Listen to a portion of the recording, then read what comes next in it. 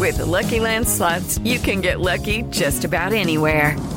This is your captain speaking. We've got clear runway and the weather's fine, but we're just going to circle up here a while and get lucky. No, nothing like that. It's just these cash prizes add up quick. So I suggest you sit back, keep your tray table upright, and start getting lucky.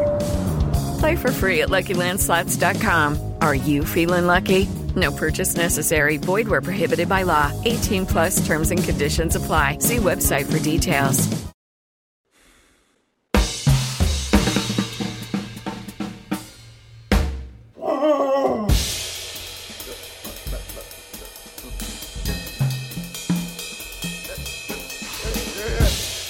Ladies and gentlemen, can I please have your attention? Can you dig it?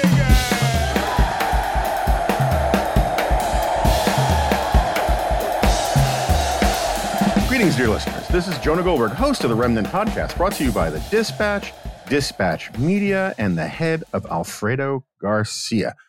So we've had a few little tech issues this morning. Hopefully everything will be fine now. If it's not, I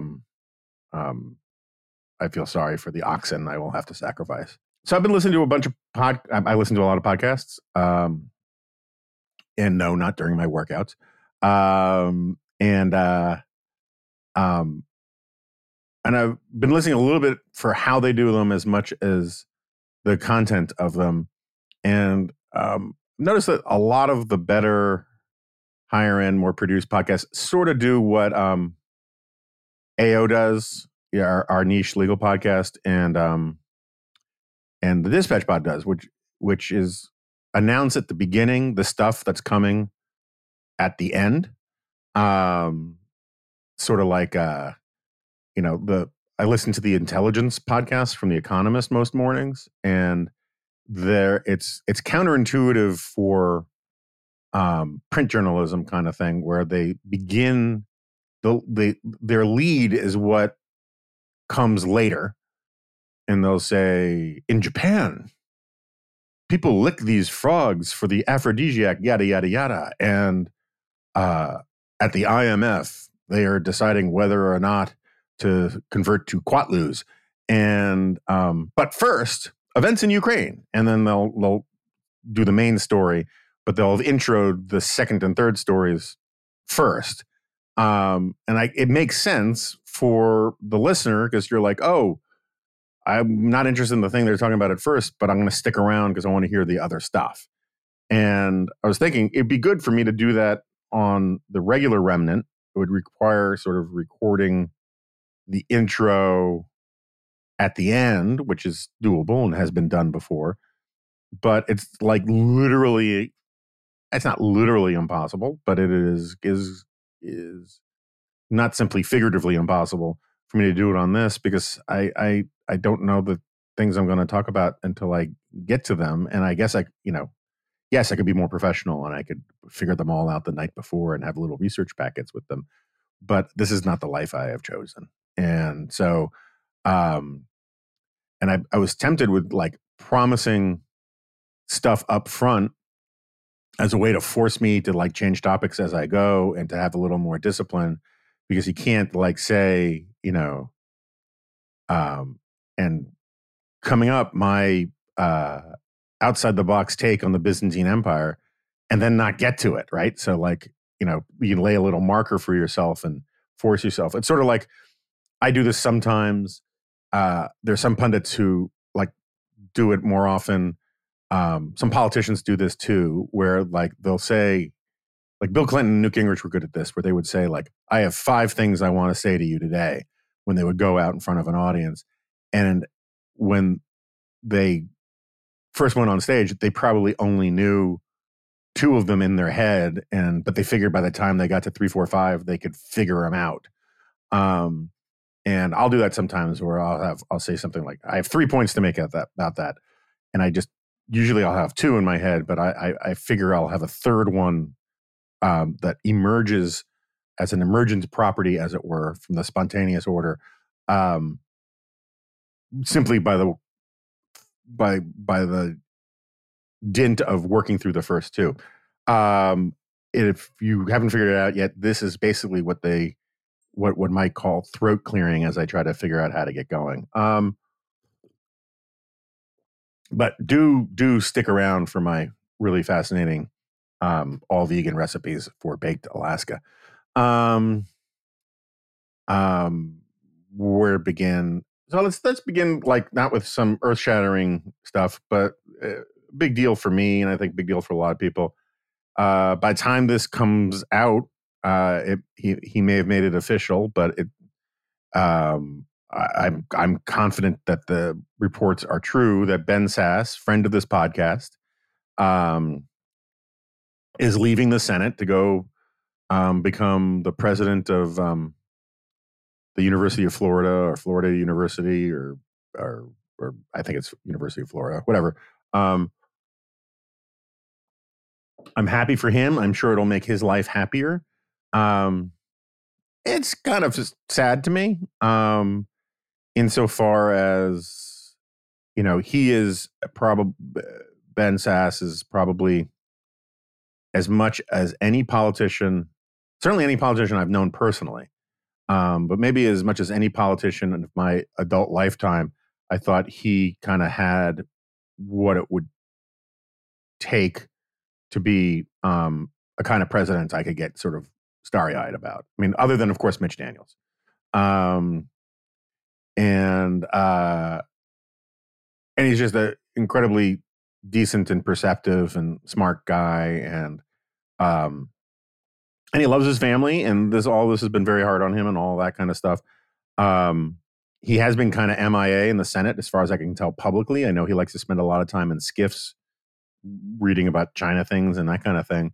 But,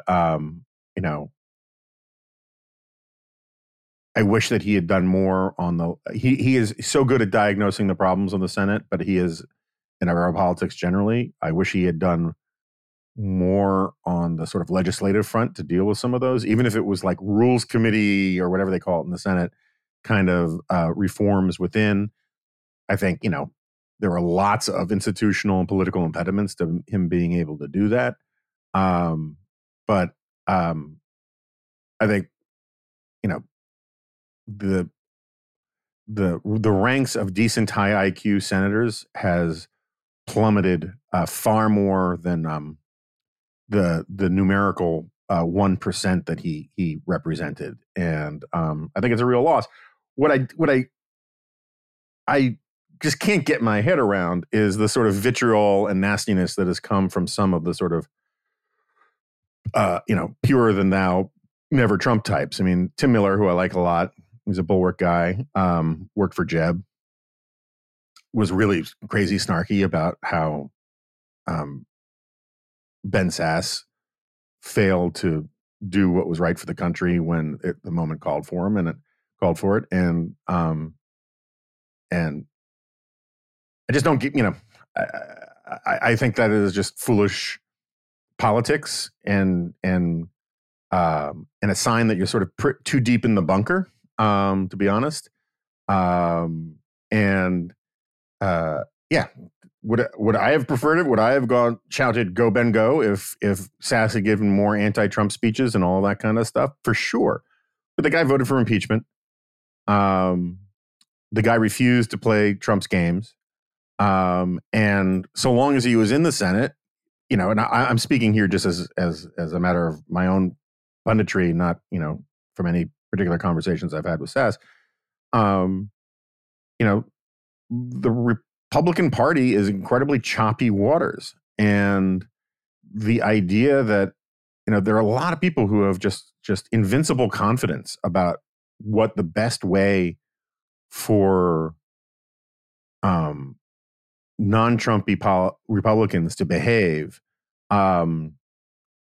is weird to me. I mean, like, it's difficult to figure out how to navigate those waters. This is why, like, a lot of people give me a hard time for not being harder on Mitch McConnell, and I was pretty hard on him for his refusal to vote for impeachment, and I was pretty hard on him for a bunch of things. But there's a reason why Donald Trump despises Mitch McConnell, and all of these paranoid freaks of the sort of swampy right um, have, nigh upon Q level conspiracy theories about Mitch McConnell, and it's because they're actually not playing along with the Trumpy stuff, and there is this popular front, um, sort of ideological purity stuff that you get from some Never Trump people that says that I'm a sellout, that says that Sass is a sellout, that says that um, that unless you say the words that they want to hear, then you're part of this, this corrupt apparatus. So I don't know if you guys remember, but there was this whole, I don't know, it was before January 6th, I think. This whole silly argument. I had this disagreement with Bill Kristol and Charlie Sykes about this burn it down thing about the GOP, and the gist of it was that there were a bunch of people who thought, okay, the question is, do we burn down the whole GOP, or do we try to reform it from within and save the thing? And who do we allow to stay, and who do we purge? And the position that, like David French and I and a bunch of other people took was, what a weird, formulation. I mean, it was sort of like, protesters at Berkeley in the 60s saying, during a sit-in at the cafeteria, do we demand longer library hours, or do we go all the way and call for a complete withdrawal from Indochina? It's like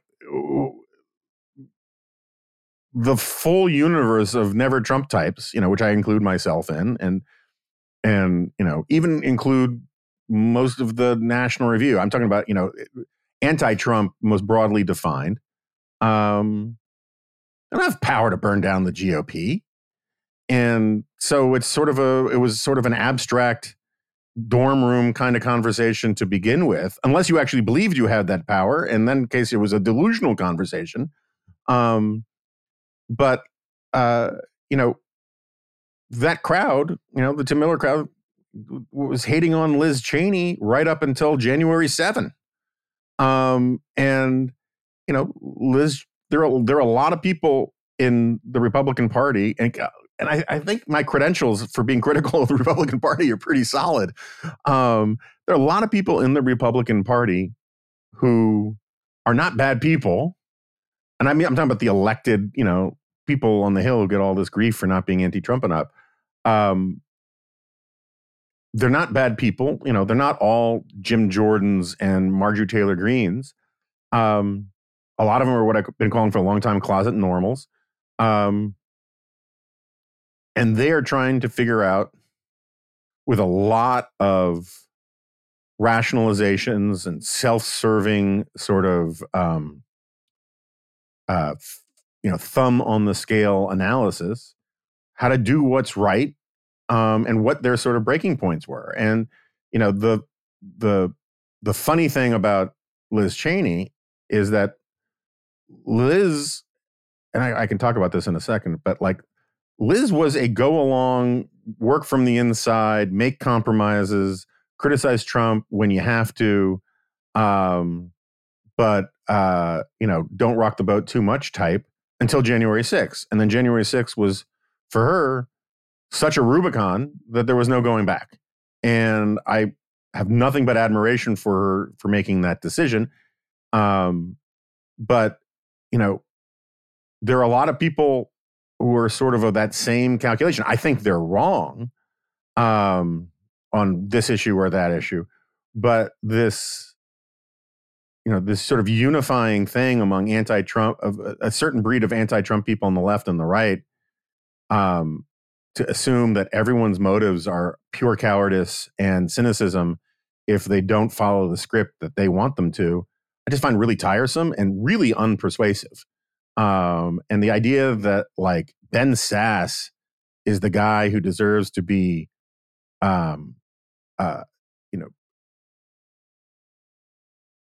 torn down, demonized, ridiculed, for his behavior over the last 6, 7 years.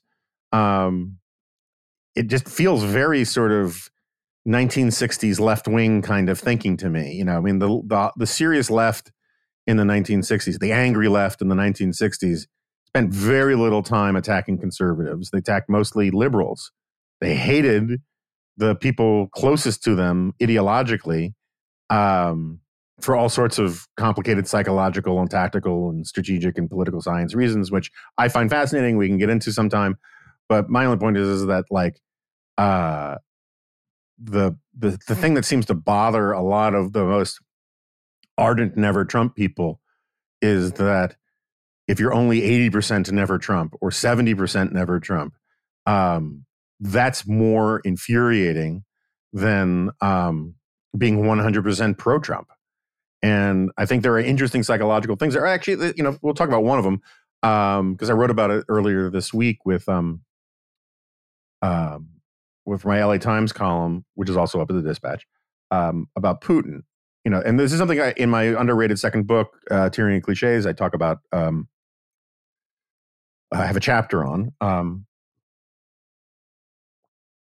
There's this idea that understanding is the key to preserving peace and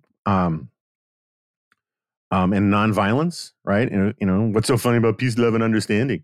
That if we could just all understand each other, if the Russians love their children too, that whole sort of mindset that says, if we can just get the Crips and the Bloods to meet on neutral territory and have a conversation, everything will be okay.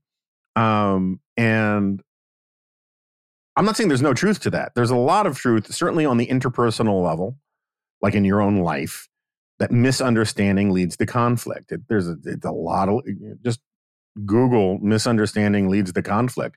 There's an enormous amount of psychological literature on this. And I think it's true that misunderstanding can lead to conflict. Like if you, I've had to deal with a lot of like business stuff of late where people are pretty dug in on one position or another position, and then you actually reach out and ask for what's really going on. And it turns out there was a misunderstanding about this, that, or the other thing, and it's all workoutable. So like absolutely true. The problem is that this is one of these great examples of how what is true in your own life, or maybe even true among small groups, doesn't necessarily scale to the global or national level. And Sigmund Freud, building on the work of, I can't remember his name, but somebody else, was the guy who coined the term, the narcissism of small differences. And narcissism of small differences also works on the very small level, as on the small scale level as well. But in matters of sort of military conflict and national conflict and tribal conflict, it is a hugely important concept to understand. If you think about the bloodiest, most intractable conflicts of the last, 5,000 years, virtually all of them are between groups that understand each other pretty damn well. I shouldn't say virtually all of them. The vast majority of them are between groups that have more similarities than differences. Irish Catholics and Protestant Catholics, Jews, Israelis and Palestinians, Turks and Cypriots, Turks and Armenians, all that 100 Years War stuff, right? The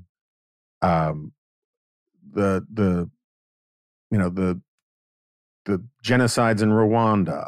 Even, Freud makes this point about Jews, is that one of the reasons why Jews, why you get anti-Semitism all over the place, is that Jews are remarkably capable of succeeding and thriving in different cultures, and they become major contributors to those cultures.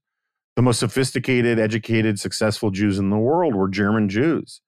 And it was because they were so good at being Germans that Germans started to hate and resent them. I've talked a bunch of times here about shibboleths and their role in things, and how these small tells are ways that tell, groups that are very similar to each other are apart. And I probably mentioned this before, but at my brother's funeral, when or I should say when we were, at the mausoleum or whatever, his wife's family, who were mostly from Haiti or of Haitian descent, they all brought flowers. And it was a sweet and nice thing to do, and I don't begrudge them at all for it. But we had this great rabbi, and he took it upon himself to go over to to my brother-in-law's widow's family and say, hey, Jews don't do flowers. And he says, but you know what? We did flowers first. Said that, originally in sort of ancient times, Jews were, they used flowers at burials all the time. But then the Christians started to do it. And the Jews, being determined to not be confused for Christians, said, okay, if you're going to do flowers, we're going to do rocks. We're just not going to go that way. And if somebody knows, I've read it before. There's a term in sociology for this. I don't know if it's oppositional culture or whatever or something, but there's a term for this desire to express differentiation that way. So anyway, Putin, if you read his various scribblings about Ukraine, he's got a little bit of a point. Not a huge point, but he's got a point, right? I mean, there's an argument that Russia sort of begins in Kiev. There's an argument that Russia and Ukraine are sort of, the same people and the same country and all that kind of stuff, or at least they once were. And I am not justifying Putin's or trying to justify Putin's invasion of Ukraine in any way, shape, or form. All I'm saying is that these two cultures go way back together, and they understand each other really, really, really well. Ukrainians understand Russians. Russians understand Ukrainians better than we understand either. And they're in the ugliest of fights, right? So clearly understanding alone does not do the trick. And in fact, understanding is often the thing that makes people fight, is because they share so much in common. And then there's some key difference that is the sort of defining issue of the time, that when it's like when a member of your family, takes the wrong side on some incredibly important question, it feels like a betrayal. And that's why, I think it's Russell Jacoby in his book, Bloodlust, he writes about this, that there's, that civil wars are almost always the bloodiest and cruelest, because that sense of betrayal, like, only one faction gets to decide how we're going to be defined as us in the future. And that's why the Civil War in the United States was so ugly, right? Where you literally had brothers fighting against brothers. You had families that were torn apart because there was this one fundamental vision that was zero sum, and either you're this on Team South or Team North. And if you're on the other team, you've betrayed what we stand for, or whatever, or what we think we stand for. And so anyway, I bring this up in part because I think it's interesting. The countries that have the longest record of peace between them tend to be pretty far apart, and B, really don't know jack about each other. I mean, I don't know. To date, how many fights have there been between, I don't know, Spain and Sweden? Not a lot, at least not recently, not since the Spanish Armada, or between, I don't know, Moldova and Caracas. That's not a country, right? or you can tell how tired I am, or Argentina, right? My point is like, it's just not like lack of understanding is not necessarily, I know we all like the science fiction movies where it's like, if first contact goes badly, we'll be at war with the Klingons for a century, but it's not really necessarily how it works. And I think that there's a similarity to this in American intellectual history and political history, which is that the groups that are most similar, that share the most in terms of their overall outlook, tend to be the nastiest to each other, because there's sort of it's a battle for identity. It's a battle for the identity and status, right, among a small group of people, and it's the narcissism of small differences is classically attributed to faculty debates on universities, and the old joke is that the knives are so big because the stakes are so small. But it gets at something, right? I mean, there's a reason why, like,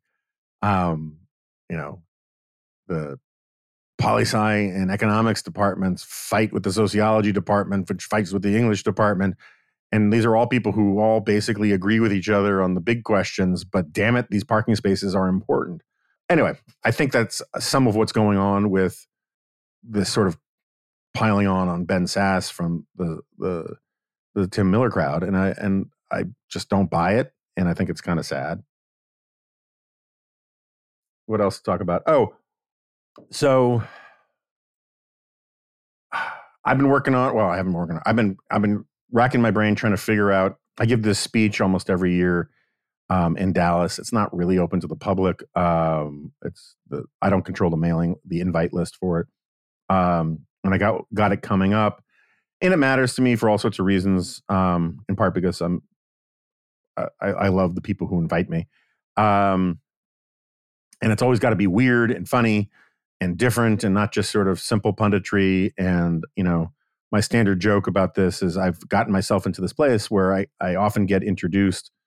And I know you may not believe it on this podcast, but I can give a funny speech. I usually get introduced as this like funny guy who has smart things to say about politics. And I always beg the hosts or the sponsors to not build me up as the funny guy, because if you go in expecting me to be like a comedian, I'm going to disappoint you. If you go in expecting me to be like David Broder, you're going to laugh your ass off, because like I'm for a pundit, I'm funny. For a comedian, I have smart political analysis. And but anyway, it makes this setup, which I get. There are a couple of important speeches I do every year where like I'm really got to nail that. Another one is at this AI event every year, and I always joke that I feel like the guy who wants to be both a taxidermist and a veterinarian, because that way he can promise that you'll get your dog back no matter what. It's just a hard thing to square. And so I've been trying to think about like what are sort of G-file-ish kind of topics that are weird, but also on the news that I can write about or that I can talk about that I haven't talked about before. And I just haven't figured it out yet. If you have some ideas of like themes that I've been working on, that you'd like me to hear me flesh out sometime, let me know. Shoot me an email, Jonah@thedispatch. So like one thing I've been thinking about is, I don't think I'm going to do this, is the only reason why I'm talking about it here, so my wife and I, we just finished watching all 5 seasons of Breaking Bad, which obviously I'd seen before. I wrote a cover story for National Review calling it the best show on television, 10 years ago or whatever. I just talked about it recently on Glop with Rob Long. We can talk about the interesting insights I had about it another time, in terms of like the show. But like one thought that came to mind was, it's interesting, this is not a new insight, but like part of the secret of Walt's success as a drug lord is he's basically got this superpower, which is being very smart and good at science and all of that. And the thing is like and this is where I sort of get off the reservation with the point I'm trying to make, is that everybody knows that, right? That's sort of like, that's not the subtext, that's the text of the show. But longtime listeners have heard me rant about bourgeois values a zillion times, right? This is a big part of my book, Suicide the West, is that bourgeois values, the Protestant work ethic, however you want to put it, these things are sort of keys to success in life. And not just success in business or success financially, but success in terms of character formation. The ability to delay gratification, believing that working hard is its own reward, honest dealings, punctuality, all of these, like little things and big things that define a reliable person and a person of integrity. If you're a person of integrity, broadly defined to include all that kind of stuff, honesty, fidelity, loyalty, hard work, thrift, yada, yada, yada, you're going to do okay in life. You may not be rich, but you're not going to be poor. You're not going to be poor, at least in the ways that matter, right? Because part of that is also that kind of character is its own reward. And anyway, what is interesting to me about Breaking Bad is that that's who Walter White was he was hardworking, decent man, family man, honest man. And it was only through being those things that he had this superpower that turned out to be very useful for being a drug lord. And I'm being a little metaphorical, or maybe a lot metaphorical here, so just cut me a little slack, because I haven't really talked this through. I'm just thinking out loud about this. And so anyway, part of the point of the piece I wrote 10 years ago was on the nature of evil and how Walter White becomes evil. And this is just text, right? This is like Vince Gilligan says in interviews that, he wanted to do a show about how Mr. Chips becomes Scarface, right? And one of the things that, I emphasized in the piece was how the arrogance of intellect, is the key driver towards evil for him. Is, it makes him think that everything is a solvable problem, and once you abandon conventional morality for the everything is moral if it helps my family kind of thing, you get yourself on this slippery slope where you're willing to do anything that aids your project, to the point where you actually start harming your family as well, because the project takes over. It's very Tolkien-esque. It's like the ring overwhelms and corrupts. And anyway, none of this is particularly insightful, except for it got me thinking about the danger that is posed when people who went through the right process of sort of bourgeois values to attain success, to attain wealth, expertise, and all that kind of stuff, and some switch goes off in their head, and they can now use that ability for evil. And I think that this is one of the things that explains a lot about a certain kind of totalitarianism and a certain kind of threat to democracy in general.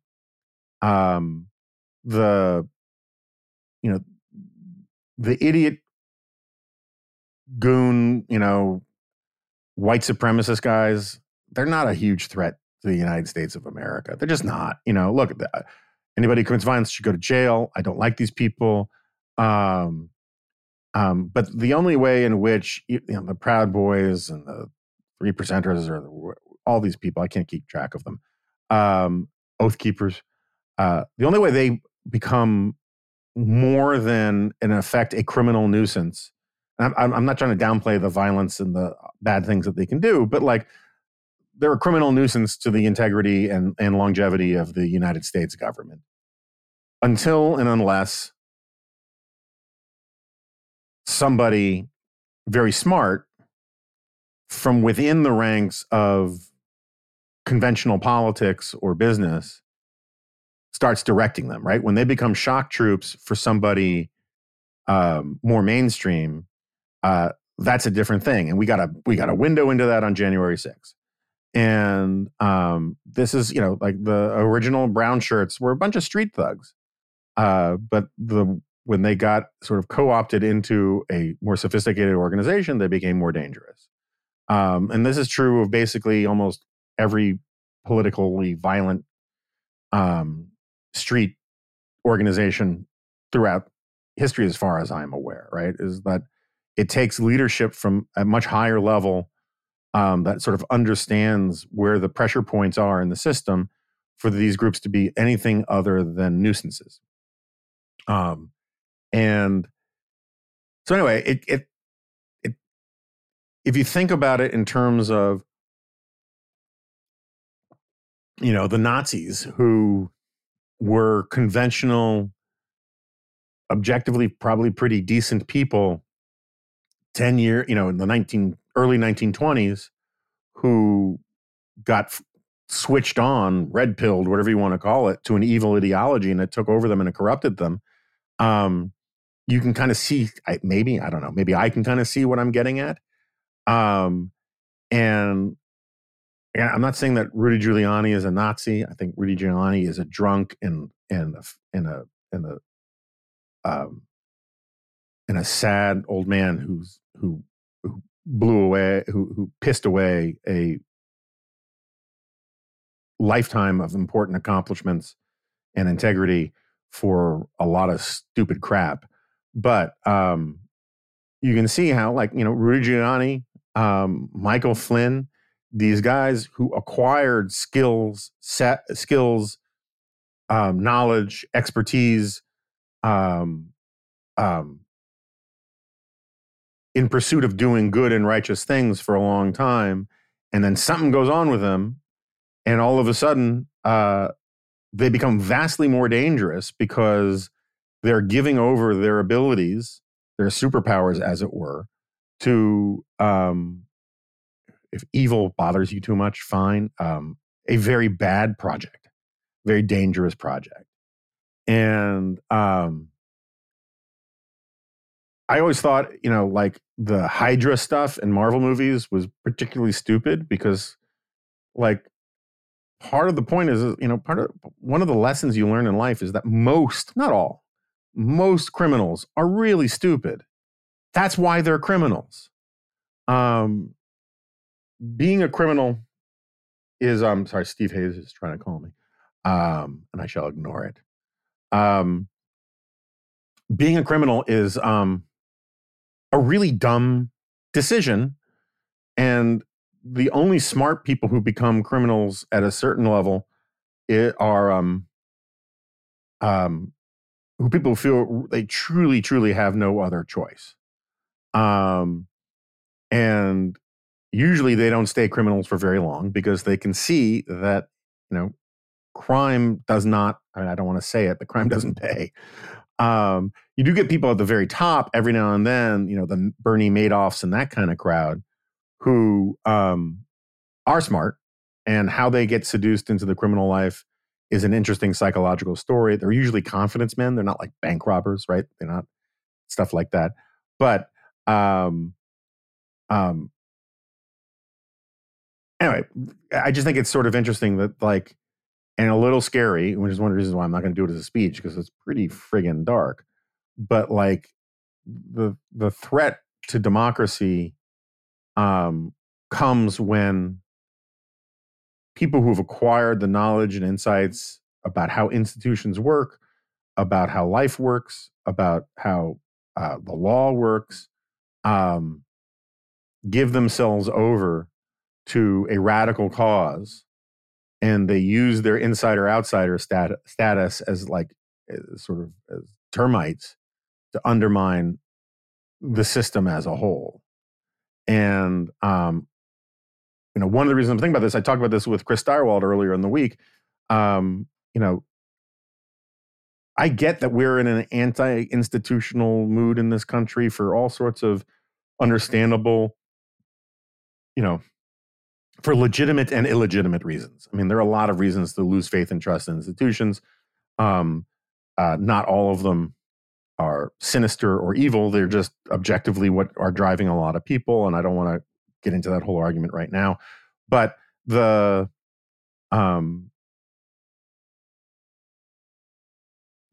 way the political parties have, and again, go listen to what I said about Steyerwald. There's a lot of repeat of the stuff that Chris and I have been talking about for years on this podcast, what I've been writing about for years. But there are a lot of smart people inside the Republican and Democratic parties who understand that there isn't massive voter suppression in this country and who understand that elections are not full of fraud and aren't rigged. And either they're lying when they say that these are real issues, or they're staying silent while representatives of various parties go out and say these things. And they have to know this is wrong, right? They may think there's nothing that they can do. They may have given themselves permission to sort of say, this is just where we are, and this is what our voters want to hear, and this is how you get up the base, and what's the big deal? Once we get into power, we'll do the right thing anyway, and yada, yada, yada, and team GOP, team Democrat, yeah, whatever. The simple fact is that they're wrong. It's one of these like tragedy of the commons things, or collective action problems, where almost all of the smart, informed people inside the system know the right thing and just have convinced themselves not to do it or say it. And, we're completely analogous of the rise of Trump in a lot of ways. But so it's one thing for Republican politicians to go out there and say, look, we really can't trust Anthony Fauci and we need to get to the bottom of X or Y, which I think is a legitimate position to hold. I do hope if they can do it without turning it into just a clown car, having hearings on the origins of COVID and then the NIH response, totally valid, right? That's not my point. My point is that there are some things that it's perfectly valid to sort of be sort of skeptical, populist adjacent about, leading institutions. You want to reform the FBI? Go for it, right? You want to have hearings about that? Go for it. You want to impugn the motives of big tech, whatever? I think it's kind of silly, but okay, go for it, whatever. All those things are kind of fine because these are other institutions. The Republican Party and the Democratic Party have a really fundamental interest in people believing that our elections, first of all, in making sure that our elections are fair and above board, and also in convincing people that they're fair and above board, right? This is a business interest of the Republican and Democratic Party. Forget the fact that it's a patriotic obligation and a moral obligation and all the other things. It is like just straight out of their food bowl that they need people to believe and have confidence in the integrity of our election system. And both parties, as a matter of policy, crap from a great height down on the integrity of our election system. Whether they're claiming that there's mass scale Jim Crow 2.0 voter suppression, which is just not true. It's just not true. Right? I just heard on the NPR the other day, they introed a piece about this Alabama, case in the Supreme Court, and the host says, in what may be the final nail in the coffin of the Voting Rights Act. Nonsense. It's just all nonsense. Getting rid of drive-through voting, limiting, mail-in ballots to 2 weeks. All of these things. That's not Jim Crow, right? That is not making voting too difficult for minorities. And I'm not saying that there aren't, apparently there are places where they've closed too many polling places in certain parts of the rural South. Okay, fine. That is not massive voter suppression. It's just not, right? And it may be bad and you may need to fix it, but nothing. Jim Crow 2.0, Jim Crow was about turning dogs and hoses on people to keep them from voting, right? It was about literacy tests and all these kinds of things. It was an absolute affront. And the point of Jim Crow wasn't to limit the black vote. The point of limiting the vote for Jim Crow was so that they could maintain the far worse. I mean, like, how to put this? Jim Crow was about dehumanizing human beings, denying them their full ability to have decent lives, the right to travel, the right to own property and start businesses, the right to be treated with dignity in all sorts of places. That's what was evil about Jim Crow, right? The lynchings and the murder and all of that. That was the evil part of Jim Crow. The voter suppression of the original Jim Crow was a way to sustain all of that. And I very much doubt, like, the single most important thing as a moral matter to African Americans in the South during Jim Crow was the ability to vote. I mean, I know they wanted the ability to vote, and it was outrageous to deny them that, but they wanted the ability to vote to fix that other stuff. And now the way the Democrats talk about this voting stuff, where they pile lie and exaggeration upon lie and exaggeration, is to make it sound that, like, not being able to provide free sandwiches to people in line to vote is the same thing as putting fire hoses or German shepherds on them. And it's nonsense. And the rigged election, stolen election stuff is even crazier because it's so obviously just made up. I actually do believe, because I've had these arguments with people, a lot of Democrats actually do believe the voter suppression stuff. They really do think it's true. There are institutions that are dedicated to the belief that it is true. The Trump lie stuff, I know there are people who believe that too, but that's because they're dupes. The people at the top, the people who push this stuff, most of them know this is horseshit. They just know it. And the Republican Party and the Democratic Party have a personal interest in tamping this crap down, and they're not doing it.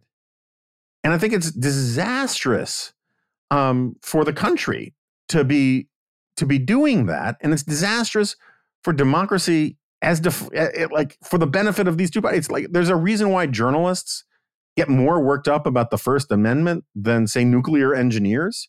It's because we have a business interest in the First Amendment, right? I mean, I'm in the First Amendment business, so I care about it more than, a gun shop owner is going to care about the Second Amendment. I'm not saying that gun shop owners don't care about the First Amendment, but, like, the Second Amendment puts food on their table. And the parties depend on just the mechanics of democracy being accepted as real and legitimate. And this is, the whole reason I'm getting on this, I forgot there for a second, is like, this is an example of what happens when smart people who are formed and shaped by their institutions to be good and decent, productive members of society decide essentially to use their powers for evil. And I think if you look around in our politics, you can see a lot of examples of this. Every person who behaves like an idiot on social media just for the clicks and to heighten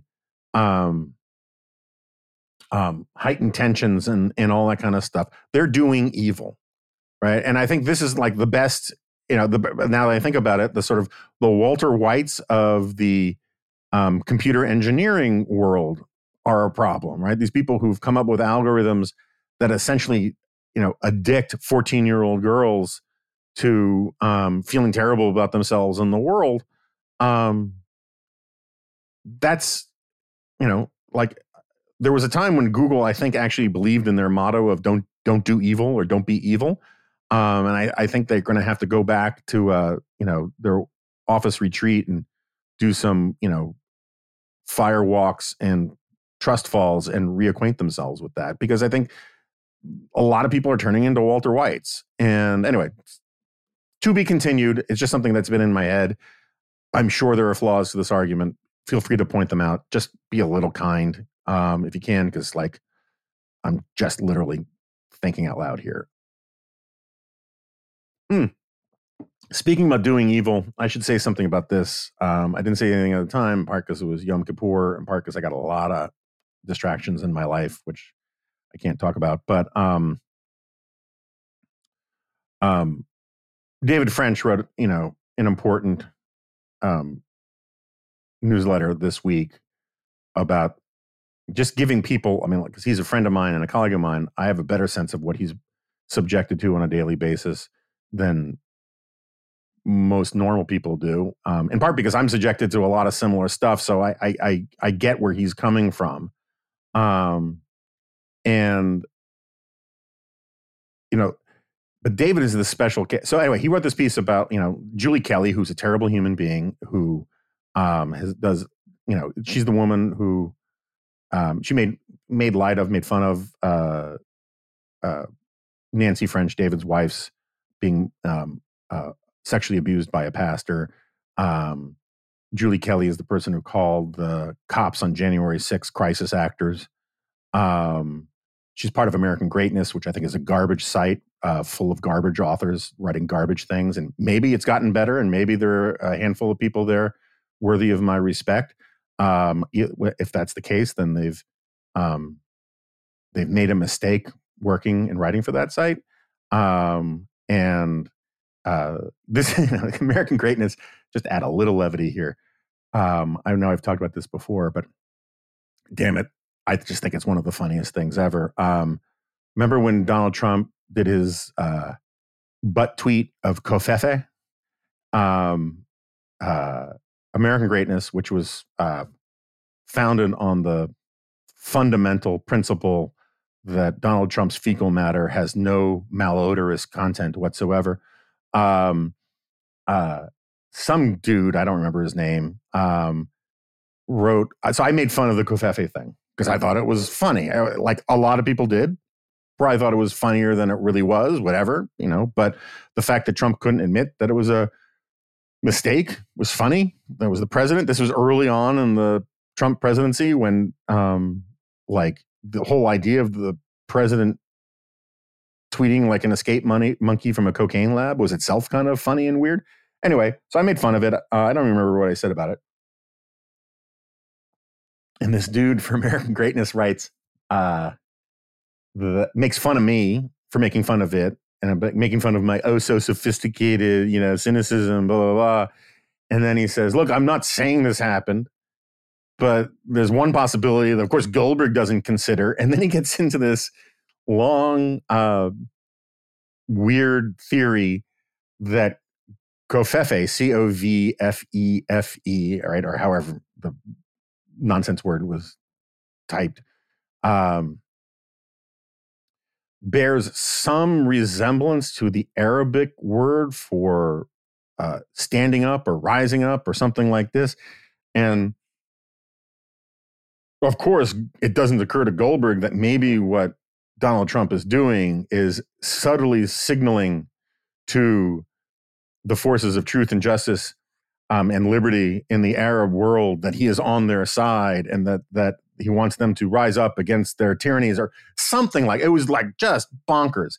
And I always think about it because it was just like the desire to explain away every single Trump screw up or mistake or misdeed or vile act as brilliant or moral is just one of these astounding things to me. And it gets to this whole point about how good people can enlist in essentially evil enterprises if they become convinced that the most important thing, the sole thing that they have to do, is more important than sort of bourgeois morality stuff. And so anyway, back to David. Look, I disagree with David all the time about all sorts of things.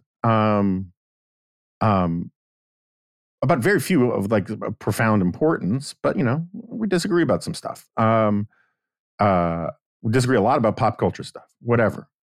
I understand that there are people with whom I disagree a great deal, but who are still honorable and decent people who disagree with David about some really profound things. I mean, I know people, I have friends of mine who text me every now and then and say, why is David going on about this or that or whatever? And I'm always like, because David gets to write about what he wants to write about. And most of the time, I want to be clear. I agree with David. I'm not trying to like signal my separation from David in any way. I'm rising here to defend and praise David, not denounce him. But my only point is that there are lots of people I respect and I know who are decent people who have real disagreements with David. I mean, Charlie Cook and David went toe to toe on some gun stuff recently. I have nothing but love for Charlie Cook, and I haven't listened to it yet, but he's got a new podcast. People should listen to it. I think what he does is he just spends the entire time saying aluminium and other weird British pronunciations, but some people love that. So my point is, I don't care if people disagree with David French. I don't care if people disagree with me. I'm in the disagreement business. This is what I do, is I disagree with people. That's what I think this is essential to democracy. Democracy is about disagreement, not about agreement. I mean, these are all my old hits, right? But if you're the kind of person who's obsessed with David French, if you're the kind of person who has turned David French into symbol of everything that you dislike about this country, or about conservatism, or about anti-Trump people, or whatever. I don't really care what category you want to put all these things in. If you are irrationally obsessed with David French, if you are constantly tweeting about David French, if you have written sort of these sort of dumb dunking articles about David French, or if you've lied about David French the way like a lot of places do, I'm going to immediately, and not out of any irrational calculation, but out of observed experience for the last 7 years, assume you're the disordered, screwed up one. There's this crowd that is obsessed with David French. He's like the Hunter Biden of their lives. And that says zero about David's integrity, David's intelligence, David's ideas, David's insights, and everything about your own fan service, boob bait BS. And if you think that like writing about David French and nailing him to the wall and turning him into an avatar about whatever makes you sophisticated or important or brave or whatever, I'm sure the people who do this stuff don't really care about my opinion, and that's fine.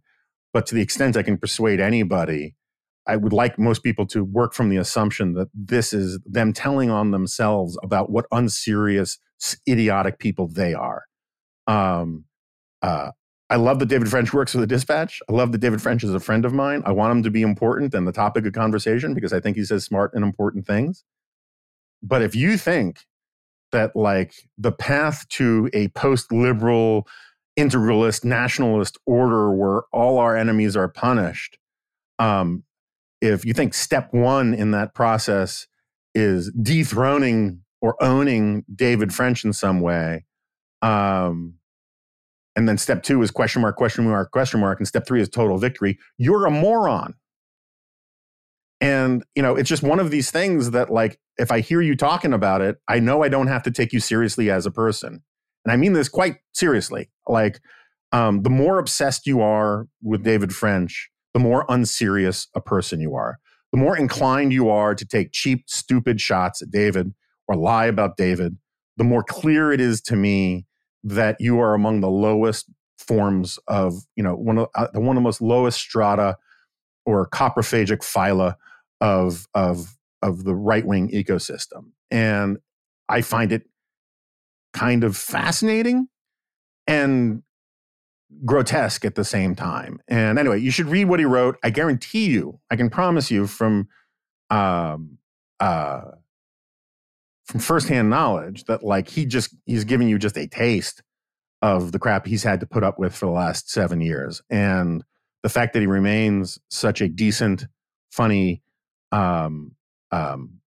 honest, open-hearted, and I mean this sincerely, Christian guy is a testament to his integrity and his character, and a really damning comment on his most ardent critics. Anyway, I've been meaning to say something about it, and I didn't mean to get so worked up about it, but it's such a weird thing to me. I kind of feel the same way about Mitch McConnell too. No, Mitch McConnell's not like David French, but like there is something about Mitch McConnell that people obsess over beyond all reason. And so I thought it was hilarious. I think I talked about this a little on the Dispatch podcast,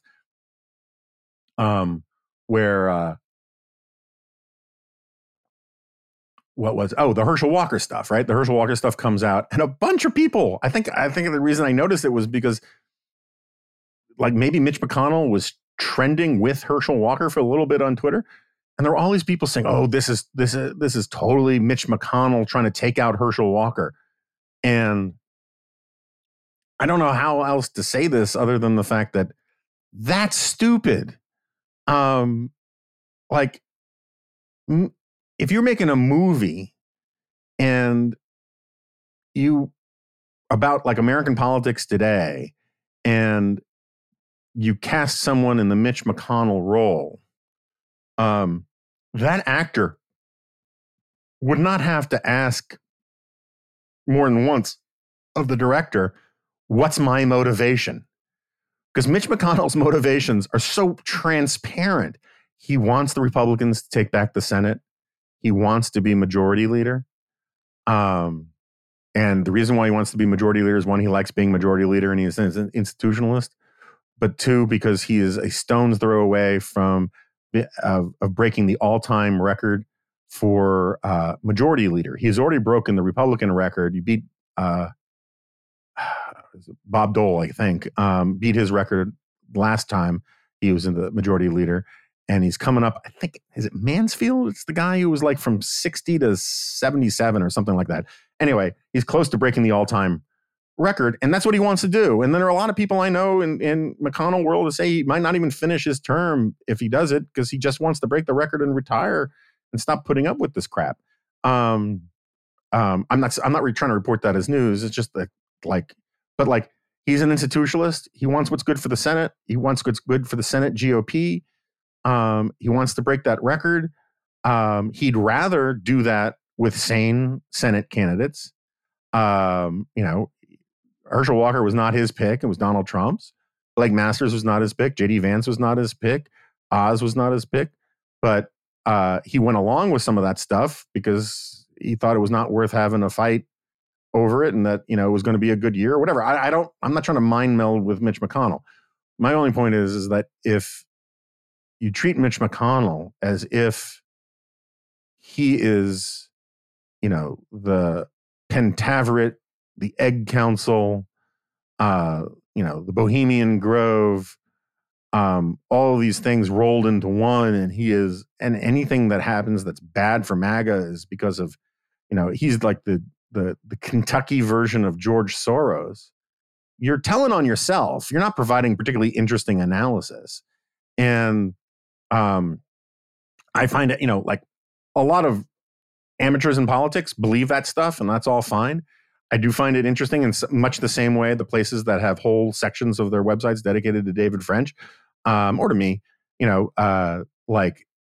know better about Mitch McConnell, but they do see Mitch McConnell as an impediment to the kind of GOP that they want, so they don't mind blaming Mitch McConnell for all sorts of things that he's not responsible for.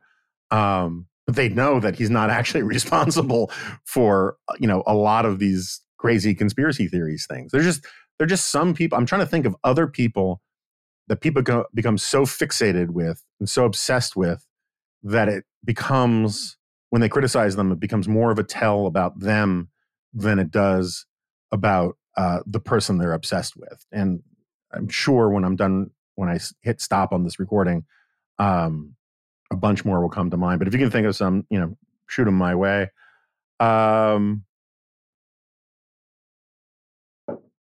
What else? Actually, we're coming up on time, and I got a lot to do. So maybe I'll cut it off here. I do want to thank Klon Kitchen for subbing for me. I have not finished it yet. Sounds like you did a great job. Sounds like Luke Coffey is so far it seems like a great guest, and we're gonna have more subs on the Remnant in October, in part just because I've got a bunch of travel. Oh, including So, uh, I'm always, I know I sound like some sort of shaggy dog, rushing the Pine Barrens, um, hint dropper about other things going on in my life. And, um, I don't mean to necessarily, but I also always sort of there's a weird thing about feeling dishonest with listeners and readers who I feel like, at least in a conceptual way, that I have this personal connection to. And because I do this stuff in, my actual voice.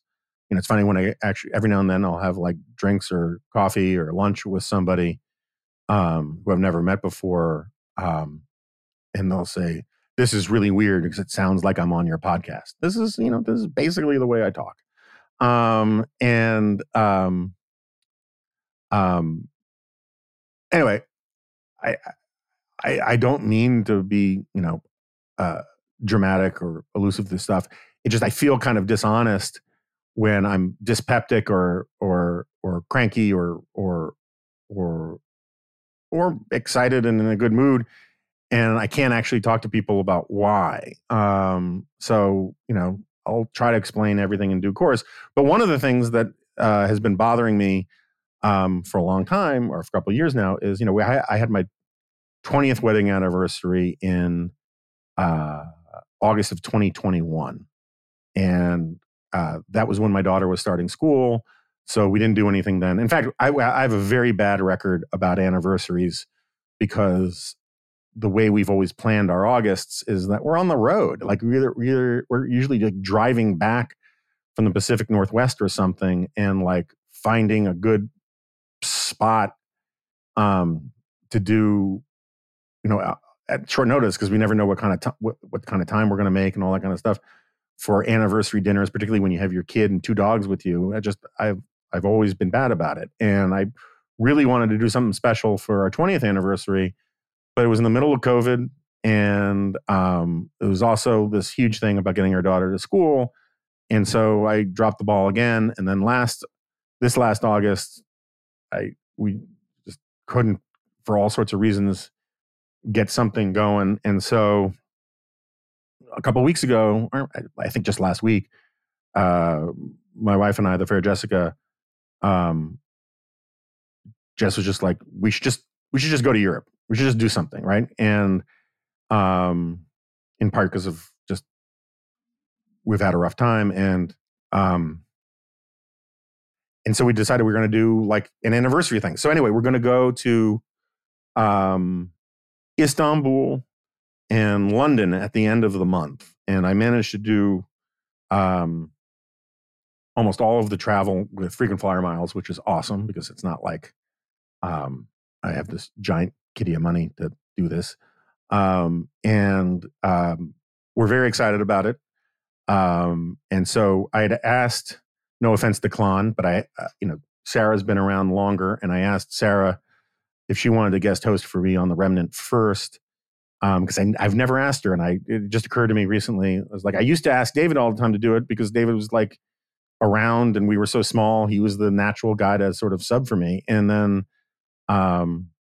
I started asking Starwall because he was around, blah, blah, blah. And then I realized I never asked Sarah. So I asked Sarah, and she really wanted to do it. But timing didn't work. And so I told her, look, at the end of the month, I'm going to be gone. So you can do it then. And she was very excited. So who knows what she's going to do.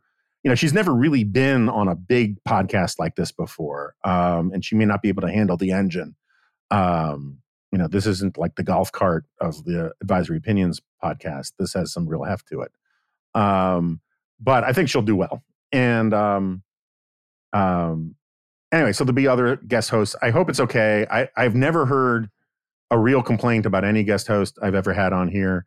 To the contrary, I often hear, this was the best one ever, or I love this, or I wish he would do more of them, and that kind of thing, which I am ego-free about. I'm perfectly happy.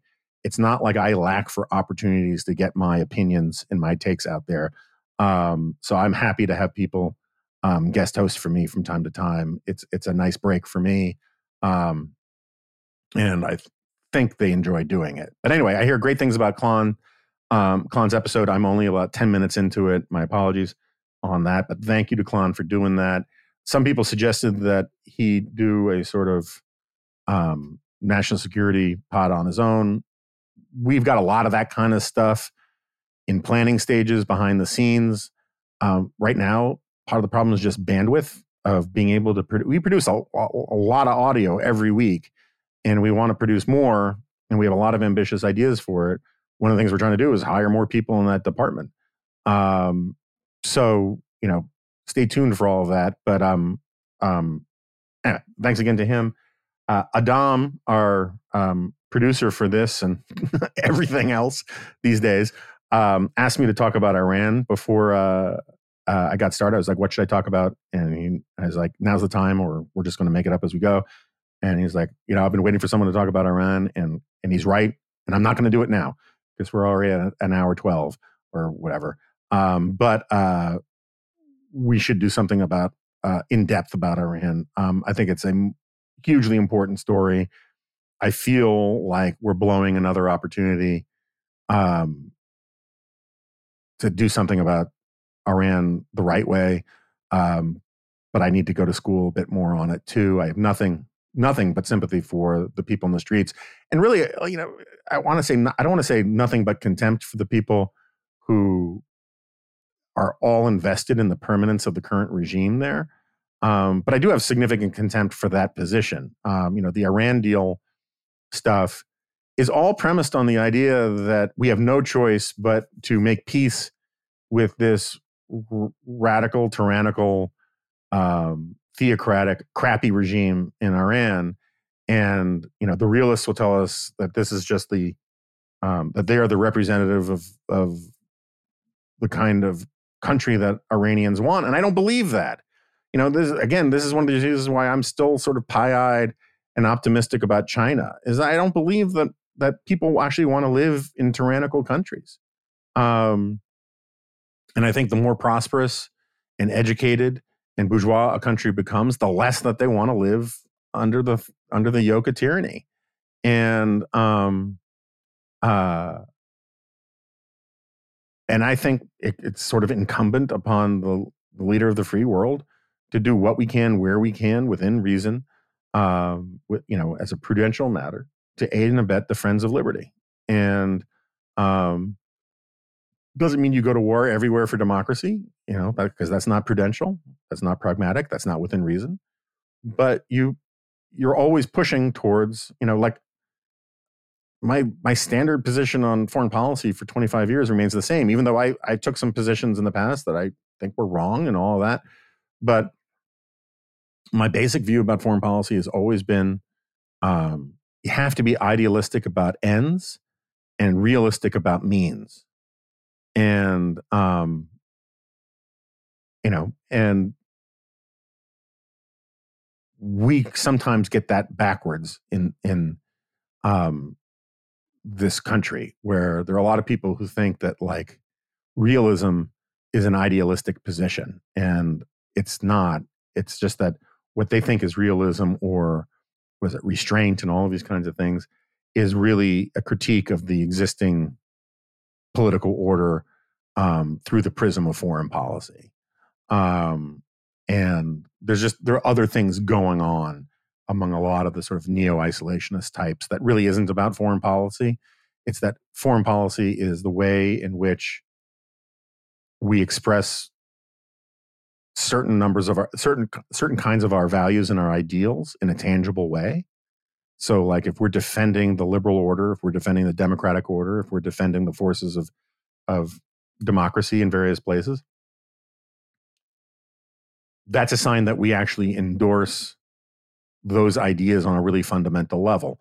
And I think that there are some people who don't want us to endorse those ideas on a really fundamental level, and so they have a problem with our foreign policy. And anyway, it's a much more complicated, psychologically rich, narcissism of small differences kind of thing. That, again, I said I was leaving, so I need to leave. So we'll come to that another time. And if you got an idea for a G file, well, it doesn't matter, because by the time you hear this, I'll have written it. But I don't know what that's going to be either. And I got to do TV this afternoon, which, whatever. All right. So, but hey, look, one of the things you could do if you want more audio, if you want Klon or Adam O'Neill, our executive editor, who has got serious foreign policy chops as well. If you want us to have a full-time foreign policy podcast with interesting guests and exciting things, one of the things you could do is become a Dispatch member and subscribe. I was thinking about this the other day. I think I need to write this pitch, but we're leaving Substack. We're leaving Substack really soon, and I've always been more skeptical about the whole newsletter thing in general than Steve and a lot of people. We're not abandoning the newsletter model or anything like that anytime soon because it works for us, for our purposes. But this idea that it was going to fundamentally transform journalism, I never bought. It always felt kind of like the blogosphere circa 2008 in terms of the hype. But so one of the reasons why I don't think it works is because there's only so many subscriptions you can have before you're like, I'm paying for too many one-person newsletters.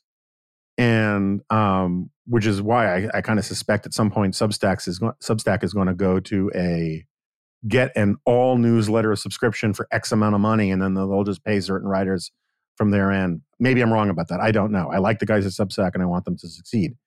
But if you would pay $10 a month to read the G-File, you should be a subscriber.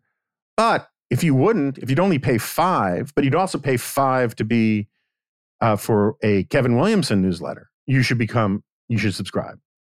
If that's not enough, and you were like, well, what about that Alapundit guy, or David French in the Sunday Press, or The Sweep by Sarah Isgur, right? If you value any of those things as worth $10 a month, you get them all for $10 a month. You essentially get, all of our newsletters, including, the full Morning Dispatch, which is really great for like feeling like you're up to speed on the news and you can get on with your day and not get sort of all worked up and click addicted.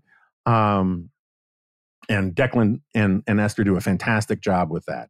And of course, there's Scott Lincecum's newsletter on trade and economics.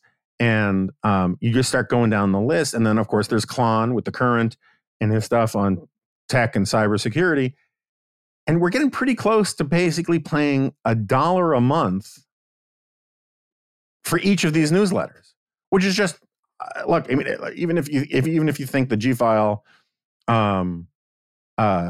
is a net drain on humanity, that's fine. I think the rest are a really high value proposition. And you get them all. Plus, you make it possible for us to do more and exciting things with podcasting. We want to start doing sort of long form reported audio documentary stuff, sort of like Serial. That was a part of our original business plan. We want to do more meetups around the country. Anyway, the way to do it is by becoming a member or getting people to become a member. And it's not, I honestly, and I mean this sincerely, I think it is arguably the biggest value for your dollar in journalism today. To get, Chris Stirewalt, I didn't even mention Chris Stirewalt, Kevin Williamson, David French, Nick Cottaggio, aka Alapundit, Sarah Isgur, The Morning Dispatch, the G-File, Scott Lincecum, and we got more coming. All for $10 a month. Those all would be valuable. And I think, G-File accepted, obviously. Those would all be worthwhile, $10 a month Substack subscriptions on their own. You get the whole bundle for $10 a month, or $100 a year. And just seems to me it's like, if you're interested in this stuff, you should at least try one of the free trials or whatever. They come up all the time. We try really hard not to sort of like change the math on subscriptions because we sort of want to be honest in all this stuff. We give discounts when we bring in some new writers like we do with Alapundit and all that. But anyway, just seems like a real value to me. And if you think about it as getting essentially a $10 monthly product for, I don't know, $1 a piece, which is what it kind of boils down to, seems obviously worth it. And there's also like the Dispatch Live stuff, and there's all these other things. It's, floor wax and dessert topping for as far as the eye can see. Oh, geez. One last thing about the migration, the leaving Substack, whatever, I really need to tell you. That's happening really soon. It's like literally happening, if all goes well, next week. And I should give you a little heads up. We're hoping it's not going to be bumpy. Having been through a lot of website redesigns in my life, I'm pretty confident it will be bumpy. I mean, this isn't just a redesign. This is a whole migration. It's complicated. We're working really, really hard so that you don't notice all the complications, but some are probably going to show up. Like you might have to re-log in to the new Dispatch site. You might have to reach out to customer service about this, that, or the other thing. But we're going to try really, really hard. I promise you, we're trying really, really hard that this is going to be as seamless and turnkey for the end user, for the members, as conceivably possible. But you should be aware it's coming. Look, if you stop getting your various newsletters, please check out the spam folder. Please, let us know. We're going to have people ready to fix it. But this is, it's been very stressful on the back end. It kind of reminds me of that old phrase, when about moving, 3 moves equals 1 fire in terms of stress. 3 redesigns, never mind a migration / redesign for / brand new website launch. I don't know, equals 1 bankruptcy and 1 self-immolation. Anyway, it's a stressful thing. We got guys working around the clock on it. But we really want it to be as turnkey as possible for you guys. But be on the lookout for it. If you get a note from the Dispatch saying, here's what you need to do or whatever, follow it. We apologize. This was for any inconveniences. This was just necessary. It was necessary as a business proposition. It was necessary for all sorts of reasons. We wish the guys at Substack well, but the pirate skiff needs to be upgraded to, I don't know, a galleon or whatever. And that means we have to go to new waters. And we're grateful for our time at Substack, and we're grateful to your patience and your consideration during these challenging times. So with that, thank you for listening, and I'll see you next time.